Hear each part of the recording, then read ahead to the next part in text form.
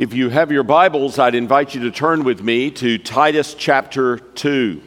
Titus chapter 2. The Apostle Paul says in Romans 5, 20 and 21, that as sin reigned in death, grace reigned in, and you're thinking he might say life, because sin reigned in death, or you might think he might say that grace reigned in freedom because sin is bondage. But what he says is, as sin reigned in death, grace reigned in righteousness. And this passage that we're about to look at in Titus chapter 2 is very much about that topic, how grace reigns in righteousness. And it reigns in righteousness in a manifold way that we need to understand, because it is a tremendous encouragement. This is a little letter written by a pastor to another pastor, an apostle Paul to Titus, who's pastoring a congregation in Crete, a place with a lot of cultural challenges for Christians. And throughout this letter, he shows a great concern for the life of the congregation, for the way that they live, for the character of the congregation, for their behavior, not just towards one another, and he's got his mind on that here in chapter 2, but also in their relationship to their community. He's got his mind on that, especially in chapter 3. But in the course of addressing those things to Titus, there are things that we learn about what Jesus intends to do in us by grace. And I want us to give consideration to those things together today. Before we read God's word, let's pray again and ask for his help and blessing. Let's pray.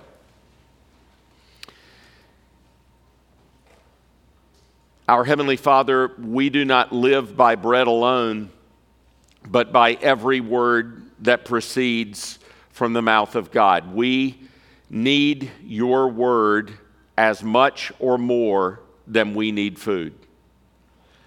But we also need your Holy Spirit to open our eyes to behold wonderful things in your word, to give us spiritual understanding, to deal with our hearts about the things of the word which he himself inspired. And so we ask for that, O God. Speak, Lord, your servants listen. We ask this in Jesus' name. Amen. This is the word of God. Hear it in Titus chapter 2, beginning in verse 1. But as for you, speak the things which are fitting for sound doctrine. Older men are to be temperate, dignified, sensible, sound in faith, in love, in perseverance. Older women likewise are to be reverent in their behavior, not malicious gossips, nor enslaved to much wine, teaching what is good, so that they may encourage the young women to love their husbands, to love their children, to be sensible, pure, workers at home, kind, being subject to their own husbands, so that the word of God will not be dishonored. Likewise, urge the young men to be sensible. In all things, show yourself to be an example of good deeds, with purity in doctrine, dignified, sound in speech, which is beyond reproach, so that the opponent will be put to shame, having nothing bad to say about us. Urge bondslaves to be subject to their own masters in everything, to be well-pleasing, not argumentative, not pilfering, but showing all good faith so that they will adorn the doctrine of God our Savior in every respect. For the grace of God has appeared, bringing salvation to all men, instructing us to deny ungodliness and worldly desires, and to live sensibly, righteously, and godly in the present age, looking for the blessed hope and the appearing of the glory of our great God and Savior, Christ Jesus, who gave himself for us to redeem us from every lawless deed, and to purify for himself a people for his own possession, zealous for good deeds. These things speak and exhort and reprove with all authority. Let no one disregard you. Amen. And thus ends this reading of God's holy, inspired, and inerrant word. May he write its eternal truth upon all our hearts. It's a joy to be with you, saints of Capitol Hill Baptist Church. This place is a refuge for me and a place where I have found my soul strengthened often in my life. And it's been a delight to fellowship with some of you and with your pastor this week. And I am thankful for the contributions of this congregation to the institution that I serve. And as we look at God's word this morning, we're getting to listen in on a word of encouragement and exhortation from a pastor to a younger pastor. And you can tell it. The very first sentence says, "Speak the things which are fitting for sound doctrine." He wants Titus to speak things that are fitting for sound teaching, helpful teaching in the life of the congregation. And he describes for us what they produce. And I especially want to give our attention to verses 11 to 15 today, although we will not ignore the previous verses. And I want you to look for 4 things that are said here.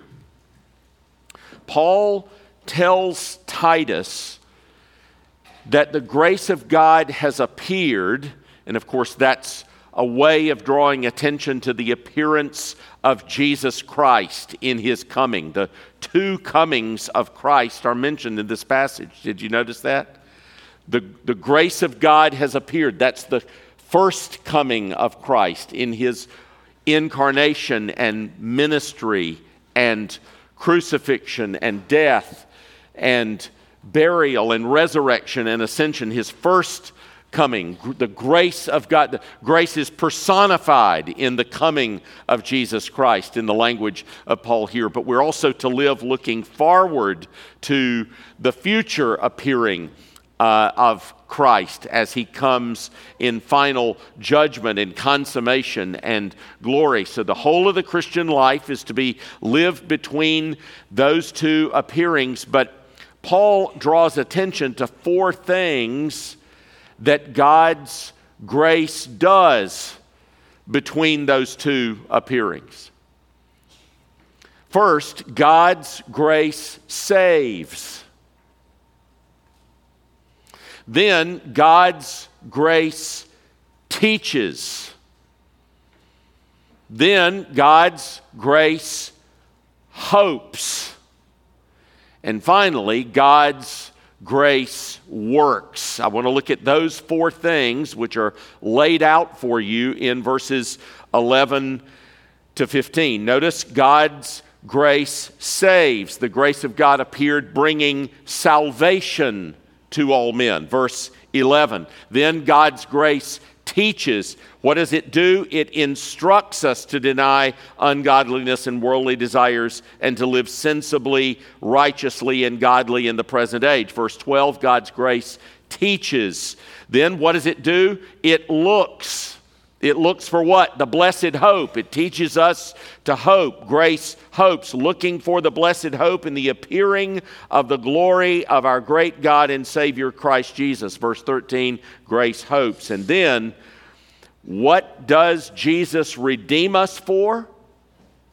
Not just so that we would be declared right with God, but listen, that we would be redeemed from every lawless deed, to purify for himself a people for his own possession who are zealous for good deeds. Grace works. So let's look at that today in Titus chapter 2, verses 11 to 15. The first thing I want you to see is that grace saves. Paul tells us that the grace of God has appeared, bringing salvation to all men. And we need to pause and ask ourselves, what does he mean by that? Does Paul mean that all mankind has been saved? That Christ has saved every last person? No, that's not what Paul means. What then does it mean that the grace of God has appeared, bringing salvation to all people or all men? Well, in this passage, it's pretty straightforward. He means all kinds and classes of people have been saved by the grace of our Lord and Savior Jesus Christ. He's in fact just given you a few examples of those kinds of people that are in the Cretan Christian congregation. Some are old. Some are young. Some are men. Some are women. Some are slave. Some are free.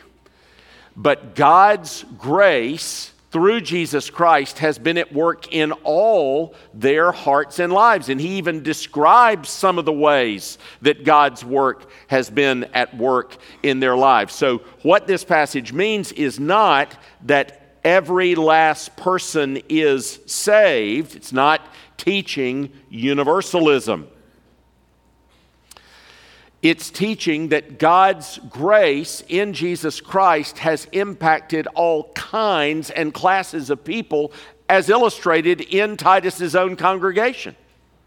They're not all alike. They don't come from the same background. He could have added what he adds elsewhere in Galatians and in Romans. It saves Jewish people who trust in Christ and Gentiles who trust in Christ. Christ has come to save all kinds and classes of people. But the second thing I want you to see is he doesn't just mean Christ came so that your sins would be forgiven and you would be accepted and you would be pardoned for your sin. Here, salvation includes that and more. When we are saved, we are accepted and pardoned. That's what, when your pastors talk about being justified by grace through faith in Jesus Christ, what they mean is you are counted righteous because of the righteousness of Christ, not because of your own righteousness.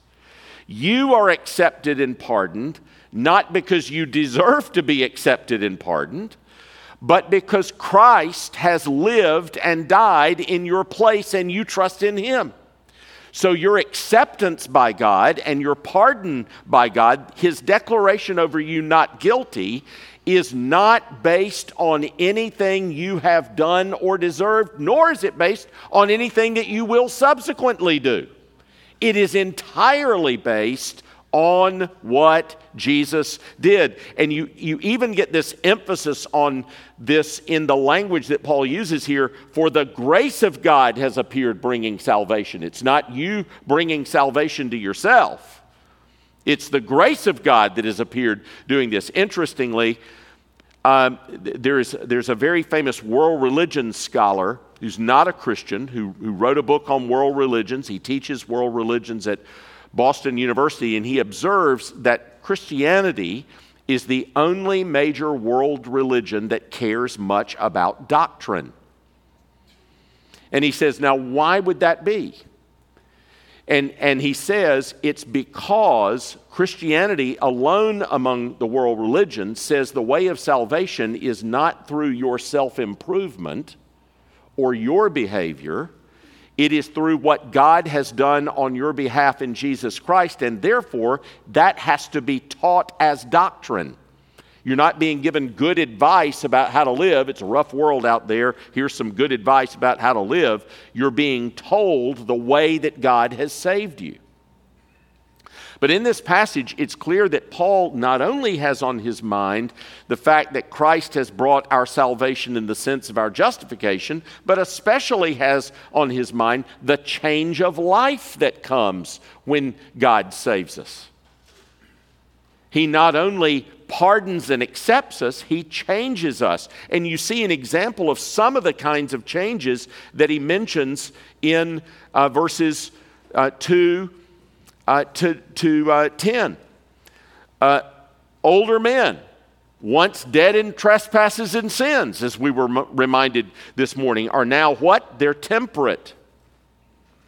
They're dignified, they're sensible, they're sound in faith and love and perseverance. Older women are reverent, they're not malicious gossips, nor enslaved to much wine, and they teach what is good. In other words, their lives have been impacted by the coming of Christ. And isn't it interesting that Paul talks about the fruit of God's grace in their lives in terms of doctrine? Look back at verse 1. As for you, speak the things which are fitting for sound doctrine. Notice, and then what he goes on to talk about in verses 2 to 10 is what we would call ethics. He says, speak the things that are fitting for sound doctrine, and then suddenly, from 2 to 10, he talks about what we would call ethics, how you live, your behavior. You know, we will often talk about doctrine and duty. And of course, that division of talking about doctrine and duty or faith and life or theology and practice comes right out of Paul's writings. He does that in the letter to the Romans, right? 1 to 11, doctrine. 12 to 15, duty. He does that in Ephesians. 1 to 4, doctrine. 5 and 6, duty. He does it in Philippians. Paul loves to talk about doctrine and then show how it works out in the Christian life. But here, he calls these words that he is saying to Timothy fitting for sound doctrine. So for believers, sound teaching involves not just doctrine, but also exhortation to Christian living. And Paul expects the salvation that Christ brings to bring about newness of life. When we are saved, we are not only rescued from sin's penalty, God begins to break sin's power in our lives. And Paul is reminding us here that God's grace is at work in our lives in all kinds and classes of people in this way. Grace is reigning in righteousness. Or as he'll say in verse 11, God's favor has appeared with saving power. God's favor in our lives is not powerless, it produces change. I remember one pastor putting it this way: God's grace does not make change unnecessary. God's grace makes it finally possible. God's grace doesn't make change in our lives unnecessary. It means that we're finally able to change. It changes us and makes us able to change and grow. And Paul's pointing to that in this passage. Every single member of the flock is called to live by grace, to live and grow in righteousness. And Paul is commenting here that the grace of God has appeared, bringing salvation to all men. Grace saves, and when it saves, it doesn't just pardon us for sin, it begins to renew us in the whole person to live for God. It changes us. So since Christ appeared, Paul is saying, manifesting God's grace to all kinds and classes of people, all kinds and classes of people in the Christian church are enabled and called to live a life of godliness. Then he says, look at verse 12, grace teaches, grace instructs. What does it do? Grace instructs us to deny ungodliness and worldly desires and to live sensibly, righteously, and godly in the present age. Where grace reigns, grace trains. Grace teaches us. It instructs us. And notice Paul puts it negatively and positively. Grace teaches us to deny ungodliness and worldly desires. Paul views ungodliness, living life not towards God, not under God's gaze and for God's glory, as a fundamental challenge in this world. Because this is an ungodly age and an ungodly world that's not helping you live towards God. So he says, you actually have to learn how to deny ungodliness in yourself, to renounce it, to repudiate it. And you can only do that by grace. Some of you can testify to besetting sins that you have fought and prayed against for years, and you only gained some measure of growth and victory when you were palpably aware of the Holy Spirit overcoming something that you could not overcome yourself. You need to deny ungodliness, and that is not easy to do. It requires the help of the Holy Spirit. Mark and I were at a pastor's conference a number of years ago, and a very famous pastor stood up and he said, I'm amazed that I am still a Christian. He'd been a believer at that time almost 50 years. And then he went on to say later in that sermon, do you know why I'm still a Christian? Because of the power of the Spirit who raised Christ from the dead. That's why I'm still a Christian. We need the power of the Spirit in order to deny ungodliness and live the Christian life. So Paul starts off by saying you've got to say no to ungodliness. And then he goes on to say worldly sinful desires. We live in the world, friends. We live in the world. And the world's outlook and attitude permeates even us. It permeates even us. I'll tell you one thing that I'm keenly aware of. We live in a materialist culture. I can see how that permeates my heart. And that affects me negatively. And it leads me to have what? Worldly desires. And Paul says, God's grace teaches you to deny those worldly desires. And then positively, three things. Notice what it says. And to live sensibly. And have you noticed in this passage, Paul is all excited about being sensible. Verse 2, older men are to be sensible. Younger women are to be sensible. Verse 5. Young men are to be sensible. And then here it is again. What does grace teach us? To live sensibly. Some of your translations may call that soberly. Some of them may use the word temperately. It's the language of self-discipline and self-control. He wants ourself to be under control. And again, you can only do that by the help of the Holy Spirit. He wants us to live sensibly. He wants us to exercise self-discipline and self-control. And then what else does grace teach? It teaches us to live righteously. And I think this probably has in mind especially the second table commands to love your neighbor.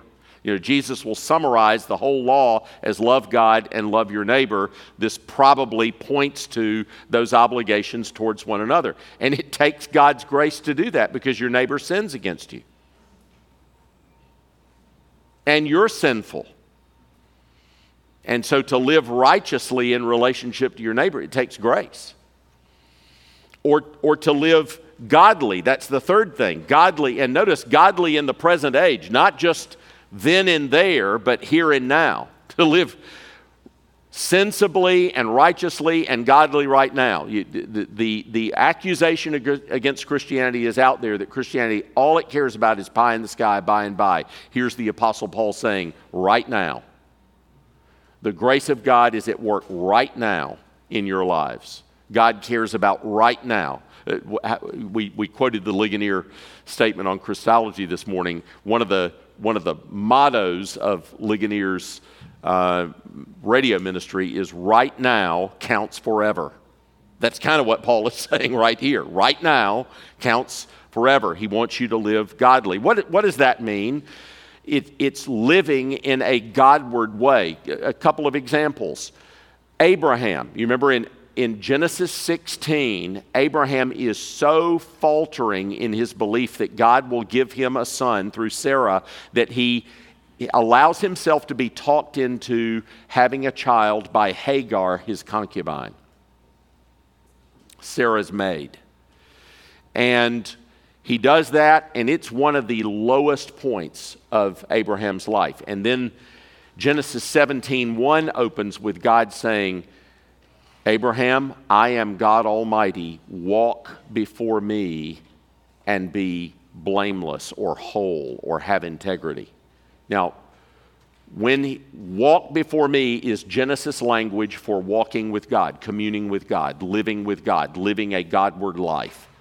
Boy, did Abraham need to have that encouragement right now. Live like I exist, Abraham. Live like I've made you a promise to give you a son. Live like you really believe. You trusted in me, and it was reckoned to you for righteousness in Genesis 15:6, but you didn't live like it in Genesis 16. So live like I'm alive, Abraham. Live to me.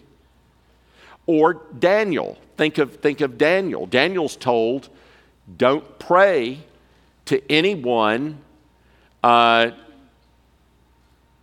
the monarch. And Daniel opens these windows up just like he normally does, and he prays to God. Why? Because he wasn't afraid of the consequences?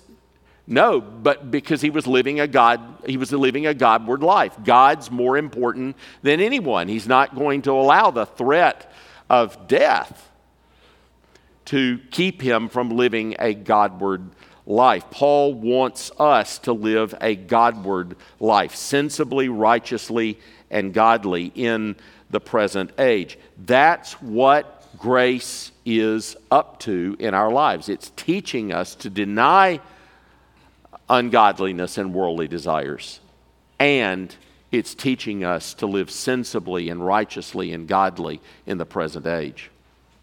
And Paul sees this as important for our Christian witness. Look at the language that he uses about young women. Young women living godly lives. Do you know what that leads to? Verse 5. It leads to the word of God not being dishonored. When Paul says, when the world around your church sees godly young women living godly lives, it keeps the word of God from being dishonored. It bears witness to the world. No matter how young you are in this congregation, your life can bear a witness to the world that God is true, that the Bible is true, that Jesus is the only way of salvation, and that grace reigns in righteousness, just by the way you live. Not in extraordinary ways. It doesn't have to be like Daniel or Abraham. It can be in very ordinary, common ways. I've often been struck simply by believers being able to keep on believing when the Lord put them through trials. And I've often thought, Lord, do I have the faith of that young woman that just showed up in my office looking for encouragement from me because she's going through a trial, and it's already apparent to me that the fact that she's there shows me that she does have faith in that trial. She's just wanting me to confirm to her what the Word of God already says. And what does that end up doing? It ends up encouraging me. Anybody in this congregation can give a testimony in your life that leads to the Word of God not being dishonored. And the Apostle Paul says here, this is what grace does. It teaches, it instructs. The salvation-bringing grace of God is a teacher of godliness. Third, grace hopes. Grace hopes. Look again.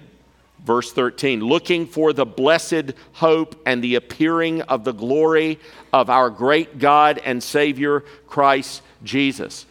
Grace is always looking for what is to come.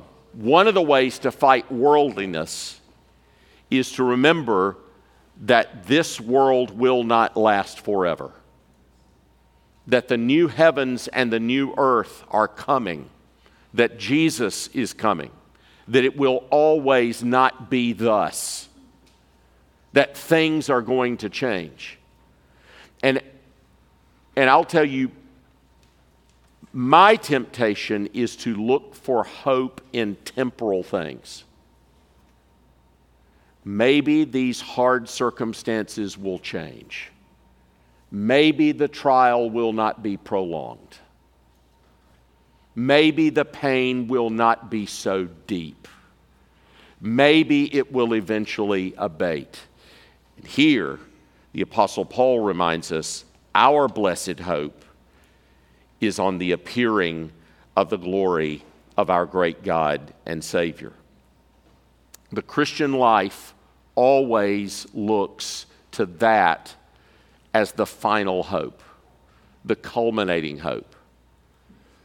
So that no matter what happens here and no matter what happens in our circumstances, that hope will not change. Your circumstances will change. Your situation will change. And it will not always change for the better.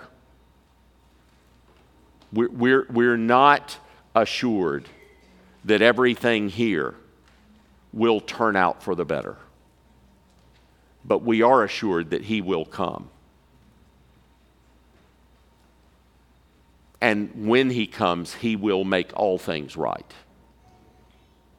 For some Christians, that will be the only happy ending.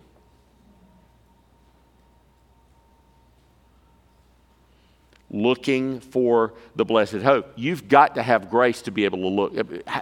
How often do we just completely forget about the blessed hope to come of His appearing? How often do we just completely... Isn't it wonderful that you get to come here at least every Lord's Day and sing songs about that hope? You know, that partly that's what Where Shall I Be is trying to get you to think about. You know, that is a happy, upbeat song, but it is a really serious song. Don't let the happy tune fool you. It's asking you some serious, hard things in those questions, but it's trying to get you to realize this is not going to last, and that is going to come. And I need to ask, where shall I be? One last thing. Grace works. Listen to what Paul says. What did Jesus do? He gave Himself for us to redeem us from every lawless deed and to purify for Himself a people for His own possession, zealous for good deeds. By the way, Paul interprets for you the Christian meaning of the passage you read in Exodus chapter 19 this morning as your scripture reading. One of the things that Moses says to the people of God is, if you obey me, you'll be my treasured possession. And here's the Apostle Paul saying that Christ gave himself to redeem us from every lawless deed, and purify himself a people for his own possession, zealous for good deeds. So Christ gave himself to purify you to be his own possession, and you'll demonstrate that by good deeds.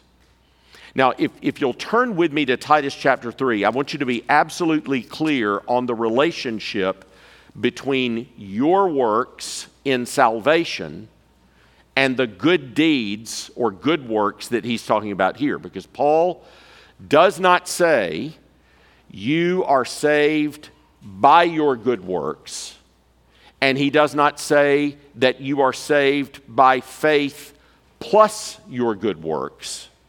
Paul always and everywhere says that you are saved by grace through faith alone in Christ Jesus to good works. Not by good works, but to good works. And he says it in the very next chapter. Look at his description of this in chapter 3, verse 5. He saved us not on the basis of deeds which we have done in righteousness. Verse 8, so that those who believed God may be careful to engage in good deeds. He did not save you by good deeds. He did not save you by works. He saved you so that you would be careful to engage in good deeds. Those good deeds do not contribute to your salvation, to your justification, to your acceptance with God. Paul is making it clear that God does not say, clean up your act, straighten up, fly right, get your life together, and then I'll save you. Then I'll forgive you. Then I'll accept you. Then I'll pardon you. Then I'll declare you right. No. He cleans you up, he accepts you, he pardons you, he declares you not guilty so that you can live the life that he created you to live. It's the same thing that he says in Ephesians chapter 2. Turn to Ephesians chapter 2, verses 8 and 9. For by grace you have been saved through faith, and that not of yourselves, it is the gift of God, not as a result of works, so that no one should boast. So if crystal clear, you're not saved as a result of works. You're saved by grace through faith, and that does not come from you. It's a gift of God. You don't earn a gift. God gives it to you. So he said about 5 different ways in those 2 verses that you do not save yourself by your works. Then he says, very next verse, for we are his workmanship, created in Christ Jesus for good works. You're not saved by good works, you're saved for good works. You're not saved by your works, you're saved to good works. They are the result. Your works are not the basis of your acceptance by God. They are the fruit of that acceptance. They are not the root of that acceptance. They are the fruit of that acceptance. They are the result of grace work in you. And Paul wants us to understand it. It's really important for us to understand that. It's important for non-Christians to understand that this congregation is not saying to you, we are awesome. You know, God looked down on us and said, oh, they're the righteous.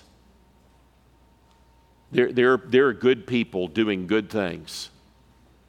And I'm going to accept them as my people. No, he looked down on hell-deserving sinners. And he said, I'm going to give my son for them so that they're pardoned, so that they're changed, and so that they are made my children, joint heirs with Jesus Christ. all because of his grace. And then they're going to live a different way.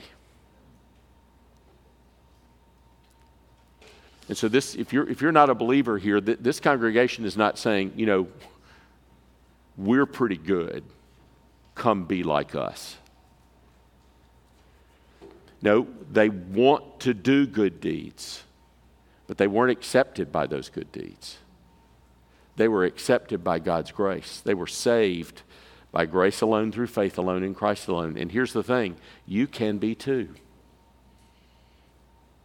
It doesn't matter who you are, what you've done, where you're from, no matter what kind of person you are, especially that sin that you don't think God could ever forgive you.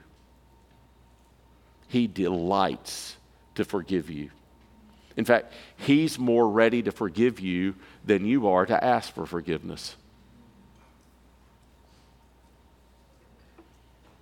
And if you trust him, these folks here would love you to be in their midst, under his word, serving him, living a life for his good pleasure.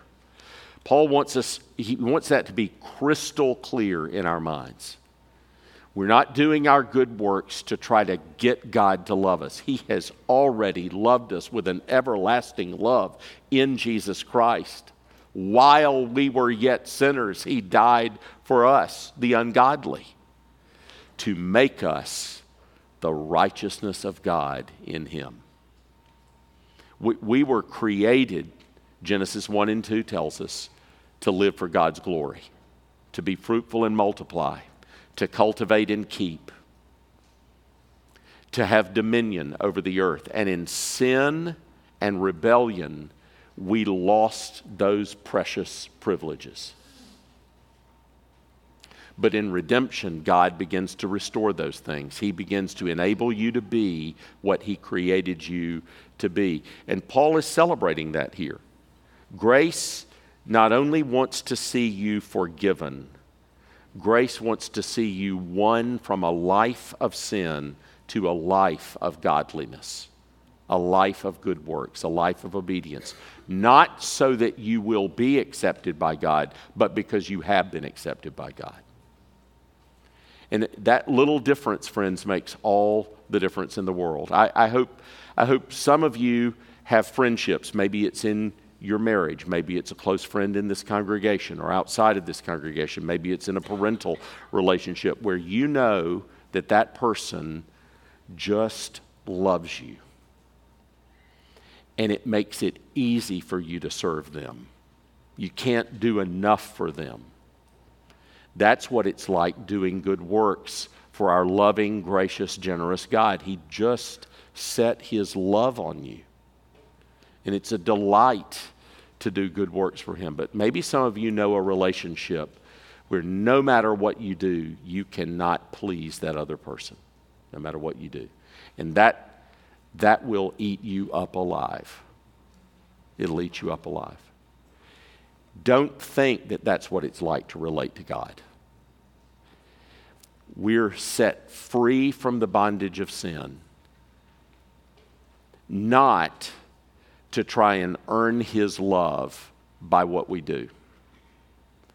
We're set free from the bondage of sin by his love in the life and death of Jesus Christ so that we can finally be who he created us to be in the first place. And Paul's explaining that in Titus chapter 2. That's why Christ gave himself to redeem us from every lawless deed and purify for himself a people for his own possession, zealous for good deeds. May God bless his word in our life. Let's pray. Heavenly Father, thank you for your word.